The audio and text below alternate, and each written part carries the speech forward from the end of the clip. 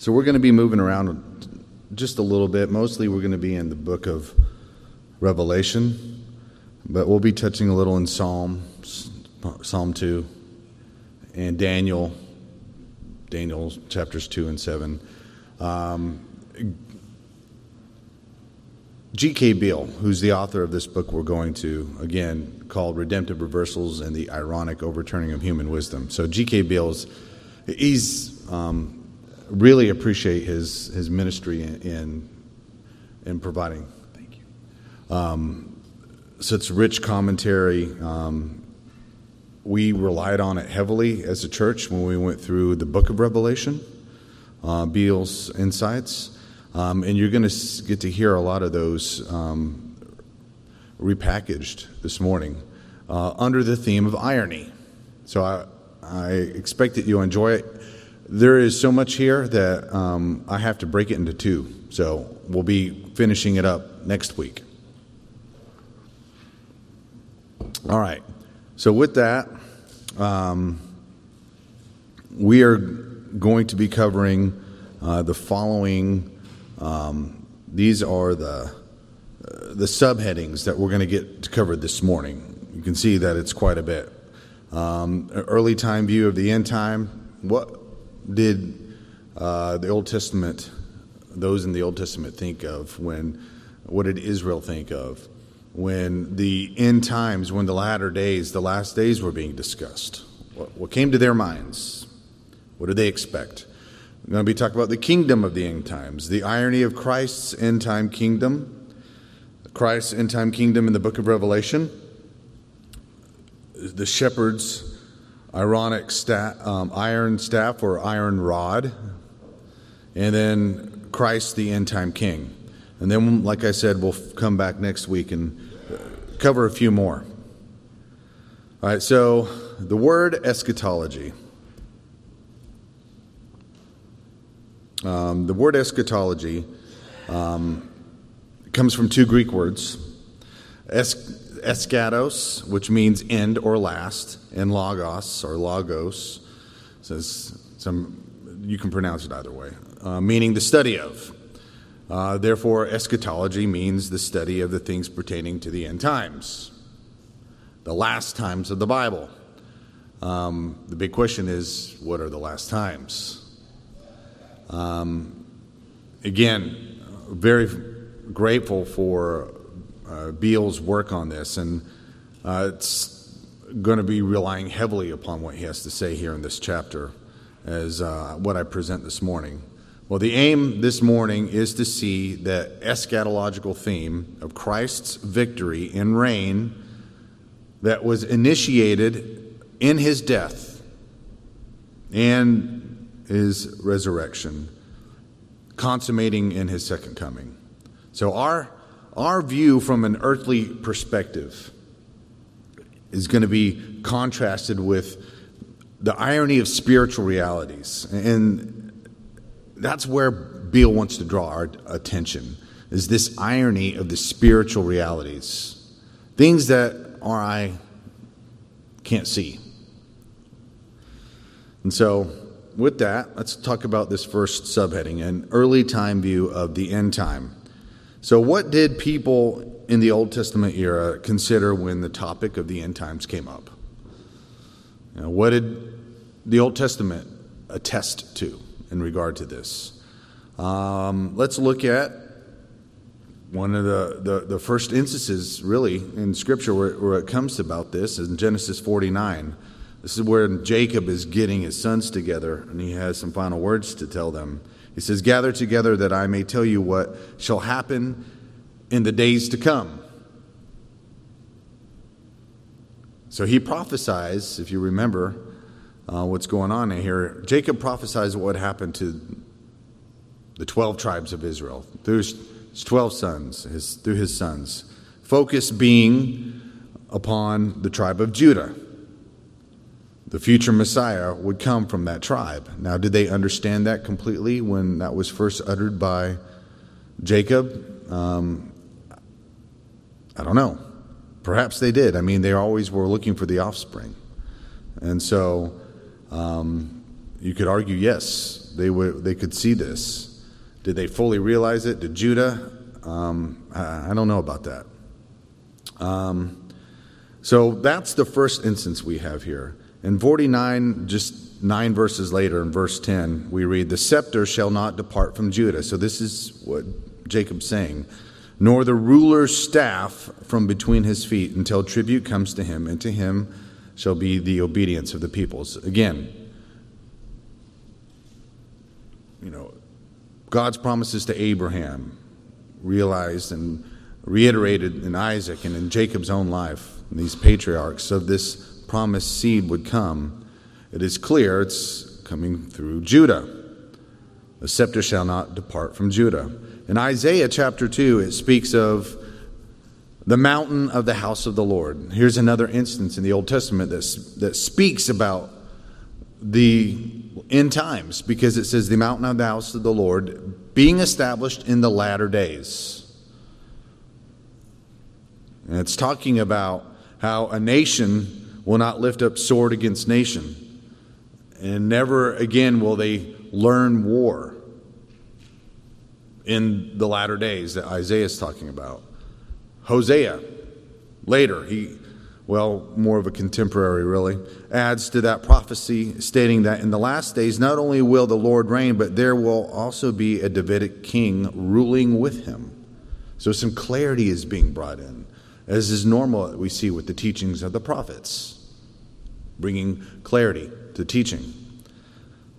I mentioned that we're going to be in the book of Daniel. Well, the book of Daniel is key, Beale tells us, is key to understanding what Scripture has to say about the end times.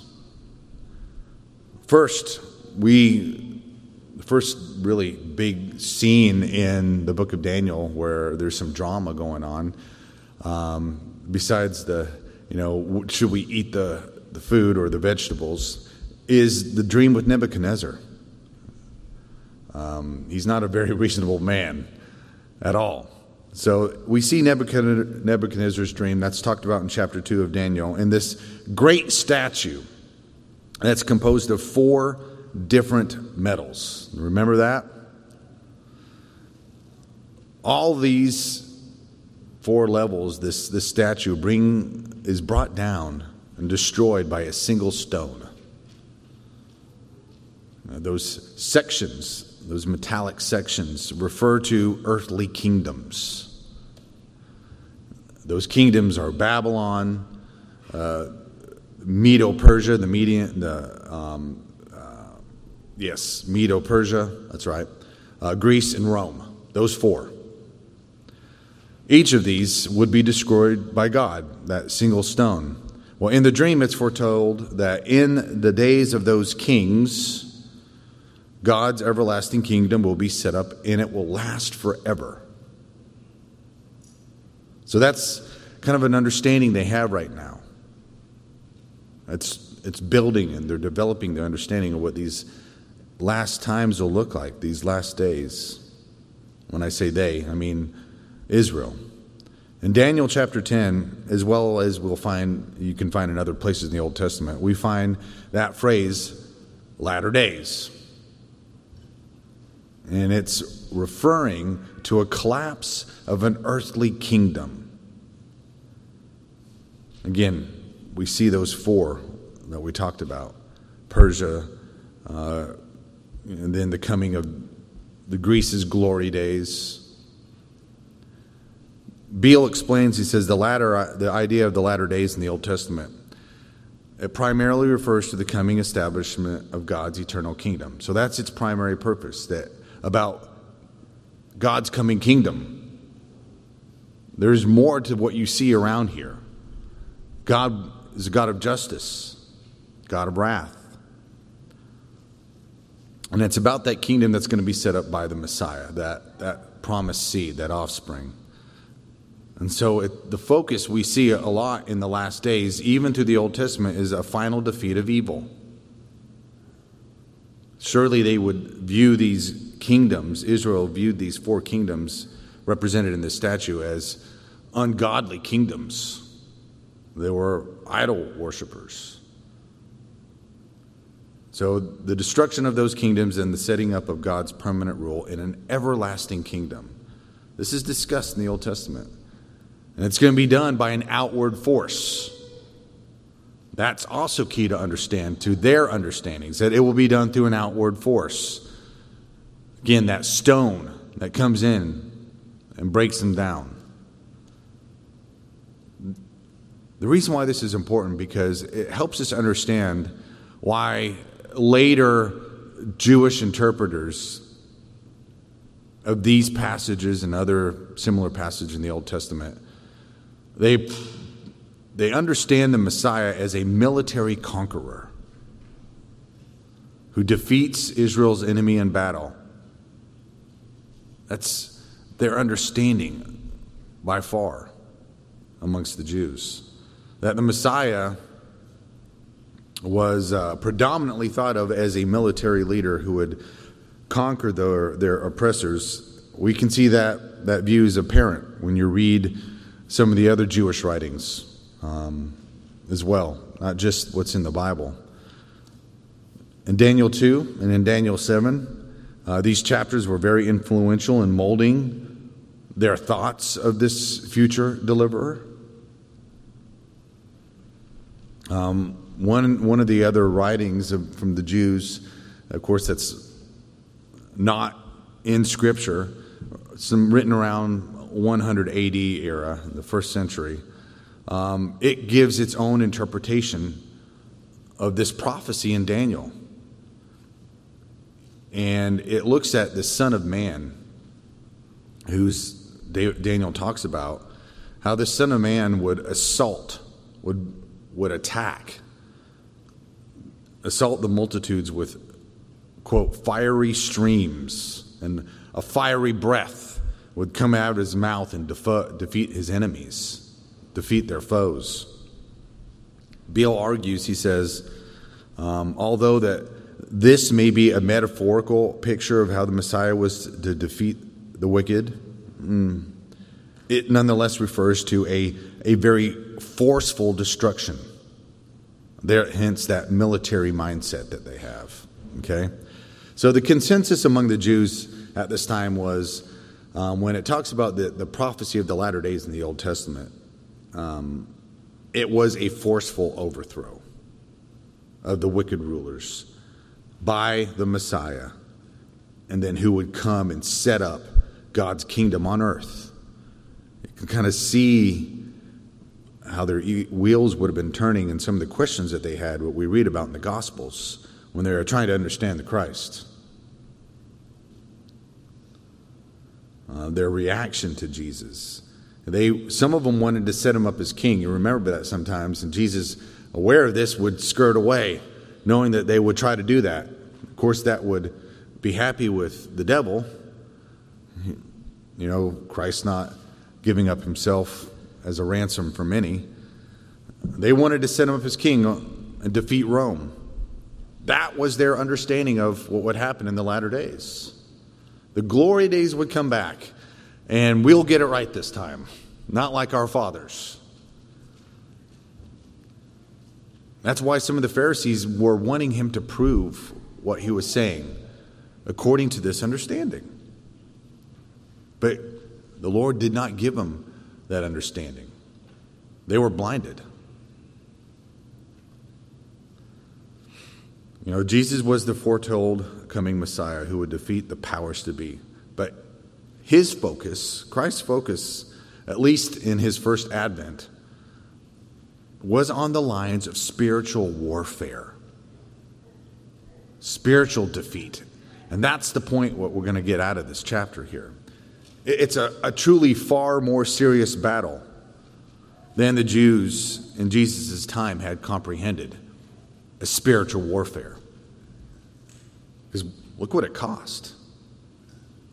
Look what it cost, the death of our Savior. All right, so let's look at the kingdom of the end times. In Jesus' time on earth, we know the Jews suffered under the heavy hand of Rome. Some had it better than others. Some, like the Pharisees, just wanted to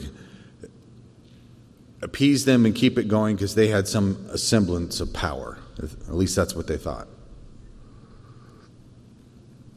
So besides their earlier domination by the Assyrians and the Babylonians, the domination of Rome was kind of like the worst of times for them.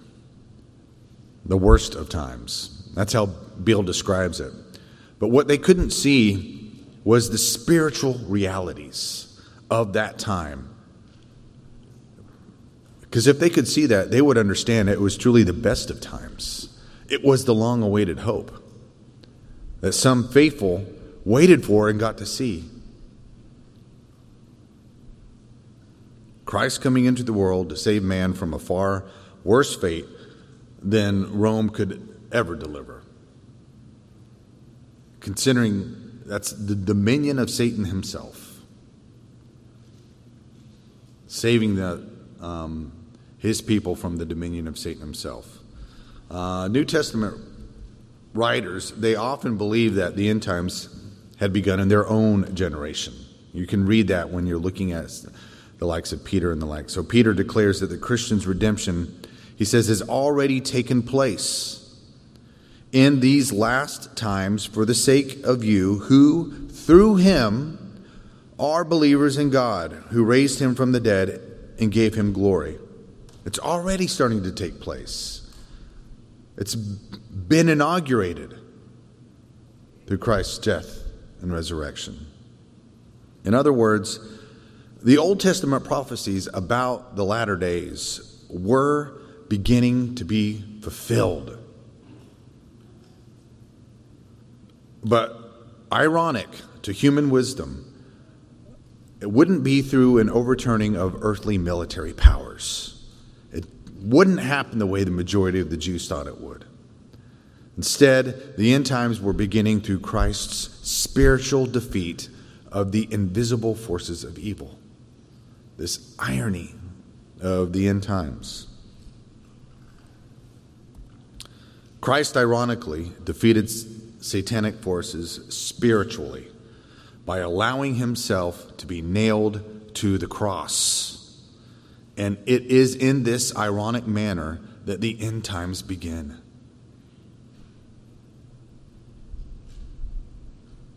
Consequently, the end times, or the latter days that we're talking about here, again, contrary to the Jewish hopes, it doesn't refer to an initial blissful period when all of God's enemies are completely exterminated and God's kingdom is established throughout all the earth. That's not the reality. That was never God's plan. Beale writes, what appeared to be the worst of times in Christ's crucifixion was instead the best of times. Ironically, as evil forces seem to be winning victories on earth, they are, in reality, losing spiritual battles. When the forces of God appear to be losing physical battles, and we know what that looks like, right? When God's people appear to be losing physical battles, we're truly winning in the spiritual realm. As we stay faithful in Christ.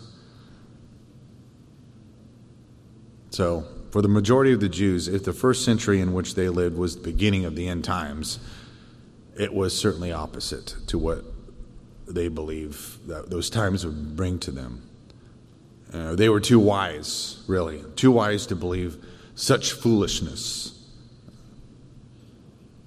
which helps us understand, I think, a little bit more of their doubt of Jesus. All right, so let's move on to the next subheading, the irony of Christ's end-time kingdom. The irony of Christ's end-time kingdom. Beale, he writes this, he explains that through his suffering and death, Jesus began to reign spiritually over Satan and his demonic forces. At the time of his first coming, he did not rule physically. Therefore, that prophecy in Daniel chapter 7, where it talks about the messianic Son of Man who would come and rule over the earth, That was fulfilled initially in Christ's ironic rule through the suffering during his earthly ministry and his active obedience and his passive obedience, that what appeared to be a defeat on the cross, but it was a victory. Again, these four empires in Daniel chapter 2 and Daniel 7, they were destroyed by the stone that was cut without human hands, as Scripture describes it, by Jesus Christ, in a spiritual sense, through the cross. Even though it doesn't say it verbatim in Daniel chapter 7, it is the Son of Man who judges these kingdoms. But the question is, how could Christ, the Son of Man, destroy all four of these empires through his one spiritual victory on the cross? Especially when you're looking at it from an earthly perspective. Well, the beginning of the answer, Beale argues, he says, it lies in the scriptural fact that all four of these empires had Satan as their ultimate ruler. He's the prince of the power of the air. You're reading Daniel, and it talks about these, the prince of Persia, this evil demonic force, and the prince of Greece coming, and how this angel that met with Daniel was saying that, if it weren't for Michael, and Michael was the only one that came and helped me, the archangel, these spiritual battles that are happening. It's a spiritual reality. It's a spiritual reality. When Jesus, the stone, this stone uncut by human hands, defeated Satan on the cross, he defeated the contemporary world power, Rome, as well as those three previous kingdoms. So that's the view, and that's the reality of our New Testament contemporary writers. That's the reality. Let's talk now about Christ's end-time kingdom in the book of Revelation. All right? So the word revelation, sometimes you see it as called the apocalypse. It comes from a Greek term that means simply to unveil, to uncover or reveal, as a simple meaning.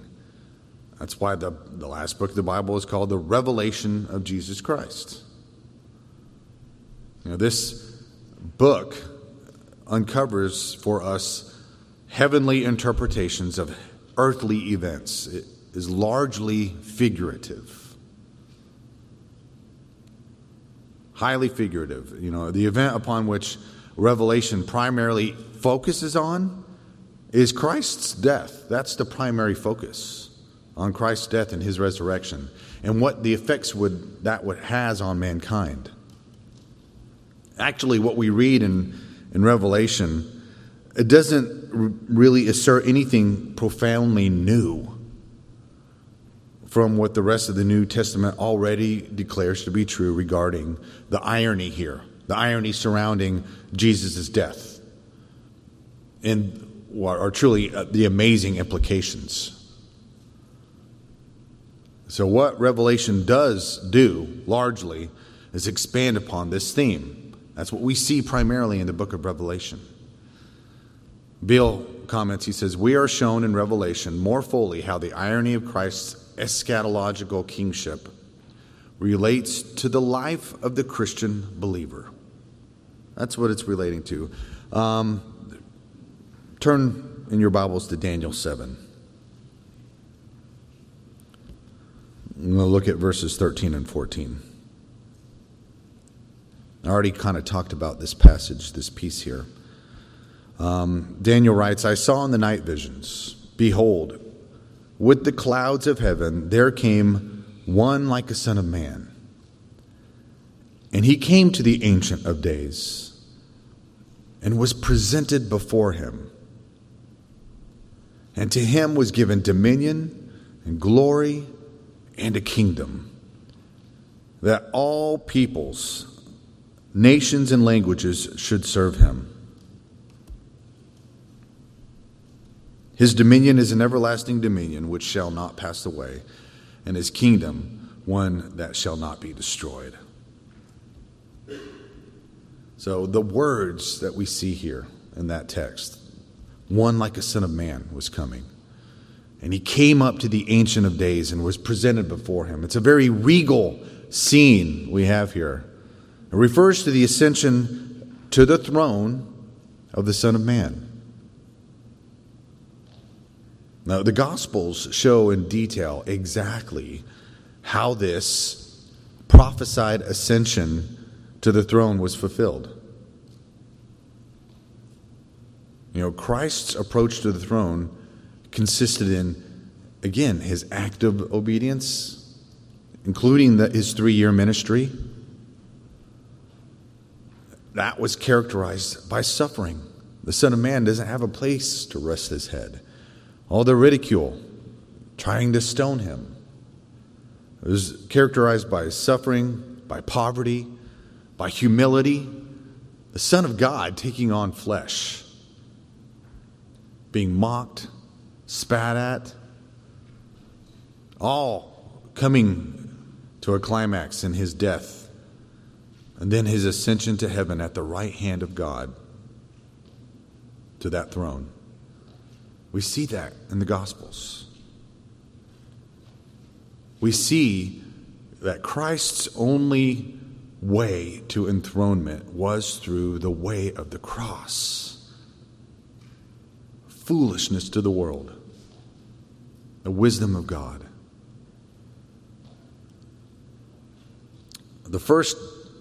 The initial verses in the book of Revelation describe how Jesus, ironically, how he gains his kingship through suffering of death. In Revelation 1 verse 5, it says, "And from Jesus Christ, the faithful witness, the firstborn of the dead, and ruler of the kings on earth, to him who loves us and freed us from our sins by his blood." Firstborn of the dead. Although the Lord's kingship can't be seen with the naked eye, and it's certainly unrecognized by the world's rulers, he nonetheless rules over them in an invisible, spiritual manner and accomplishes his sovereign will through them. The providence of God still remains. Supernatural events, according to his will, still can happen and do. Part of the irony here is that though he doesn't appear to be ruling over evil world tyrants, he is actually doing that at every single moment. He directs the hearts of kings, Scripture tells us. We pray for those folks every Sunday. He directs their hearts. He uses them. He uses their sin. We know this. He reigns even now, even though you don't see it from the naked eye. It takes a spiritual eye to see this. Jesus' death, his resurrection, his ascension, this began to fulfill what Daniel predicted in his book, in Daniel chapter 7. That one like the Son of Man would be given dominion, glory, and a kingdom. Bill, he says, that's why it's clear that John in the book of Revelation understood the end times spoken through Daniel would begin with Christ's first coming. His first coming.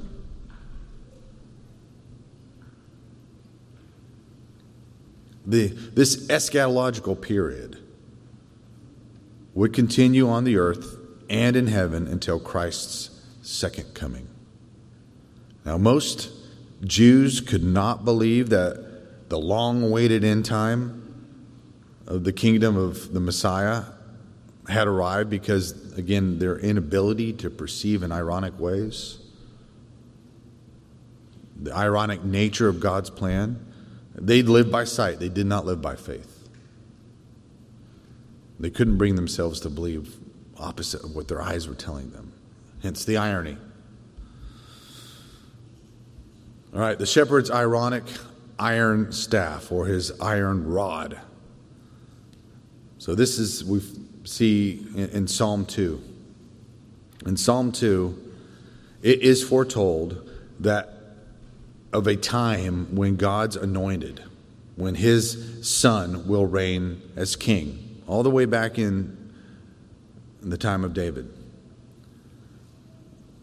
Let's read verses 8 and 9 of Psalm 2. It says, "Ask of me, and I will make the nations your heritage, and the ends of the earth your possession. You shall break them with a rod of iron and dash them in pieces like a potter's vessel."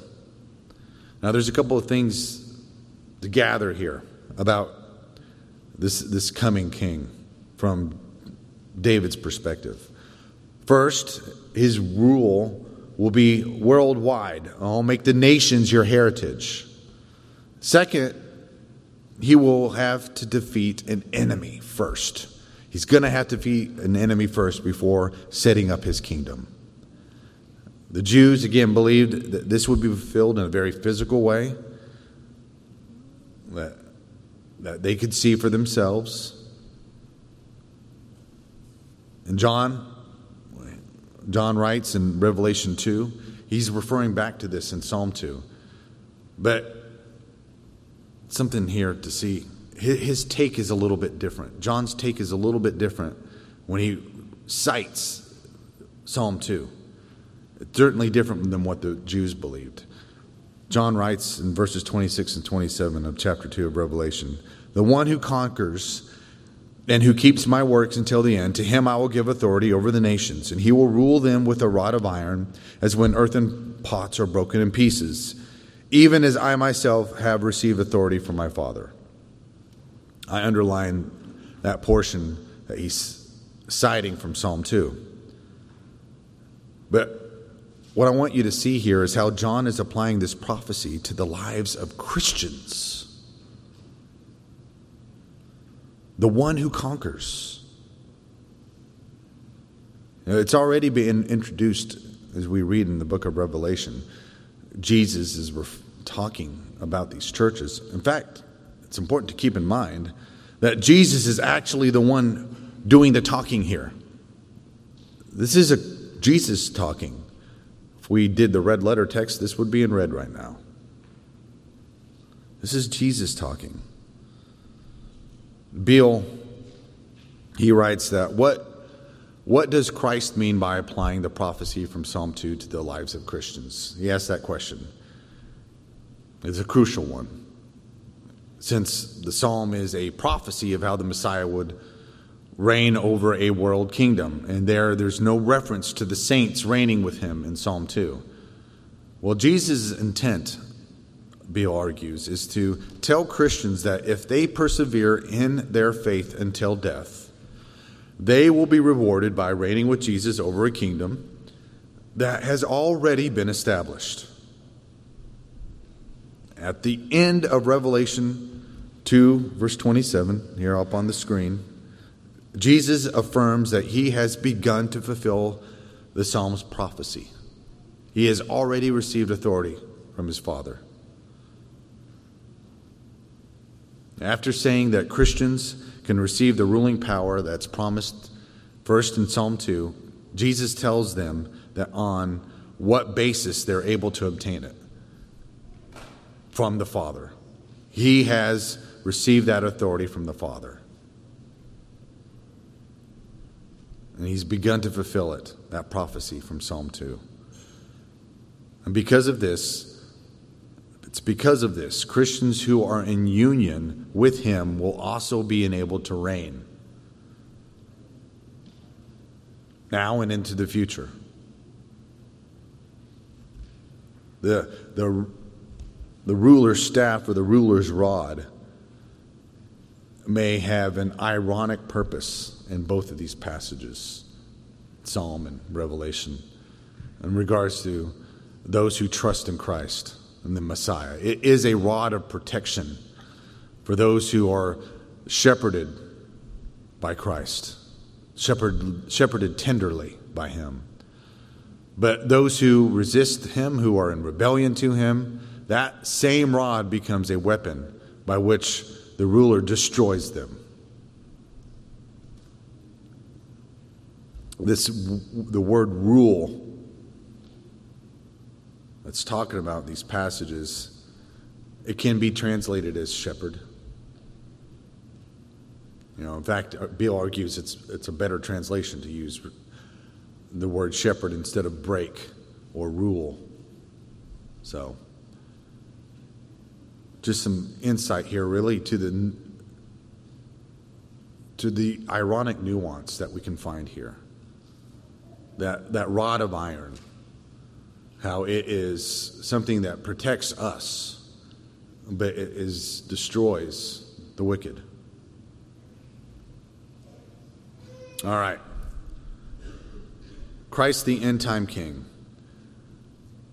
In Revelation 5, verses 5 through 7, it explains in more detail the precise manner in which Jesus inaugurates his kingdom. So let's see this up on the screen. It says, starting in verse 5, and one of the elders said to me, see that I underline that, weep no more. Behold, the Lion of the tribe of Judah, the Root of David, has conquered, so that he can open the scroll and its 7 seals. And between the throne and the 4 living creatures and among the elders, I saw a lamb standing as though it had been slain, with 7 horns, with 7 eyes, which are the 7 spirits of God sent out into all the earth.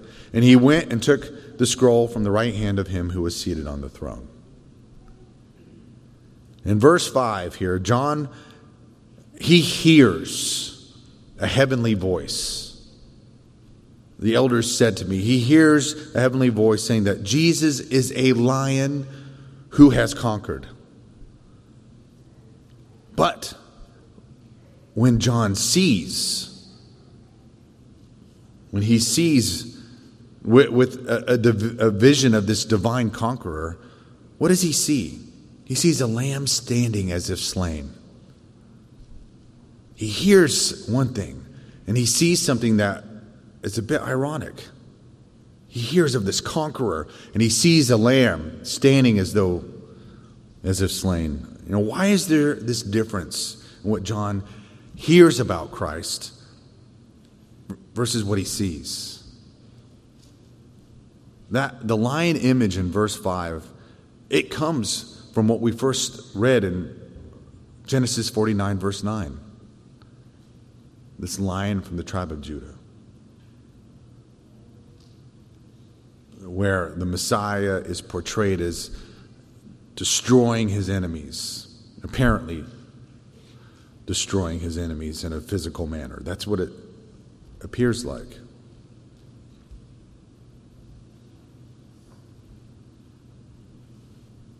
Judah is a lion's cub. From the prey, my son, you have gone up. He stooped down and he crouched as a lion and as a lioness. Who dares rouse him? But what he sees is a slain lamb. The slain lamb picture, which you can also see in Isaiah 53, it talks about that as well. But the slain lamb picture, Beale says, interprets this messianic prophecy by showing that the Messiah's conquering of evil was to begin in an ironic and spiritual manner, in a spiritual way, not a physical. So again, we see that Jesus began to win a victory over Satan and his forces spiritually through permitting himself to be slain physically on the cross. The lamb standing as if slain.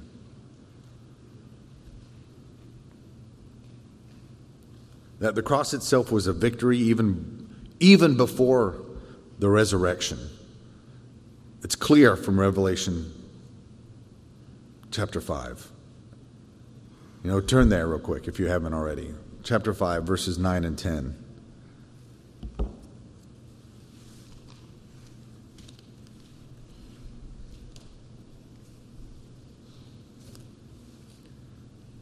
Talks about singing a new song here. This is where Christ is said to have purchased with his blood at the cross men from every tribe, tongue, people, and nation, and made them to be a kingdom. Oh, this was accomplished in his death. With the blood at the cross. All of this was ironically accomplished through his death, but was guaranteed to be effectual by his resurrection. So the irony of Jesus' ascended condition, it is stressed by this portrayal of a lamb standing as if slain. He was slain. Christ was slain, yet he was made to stand. He was made to stand through the resurrection. The lamb standing as if slain. He appears as slaughtered, yet at the same time he is standing strong. That's the spiritual reality. It was accomplished at the cross in his first coming, establishing the beginning of the last days. All right, we're going to stop there. Next week, some good stuff too, promise you. So I'm going to go ahead and close this in prayer.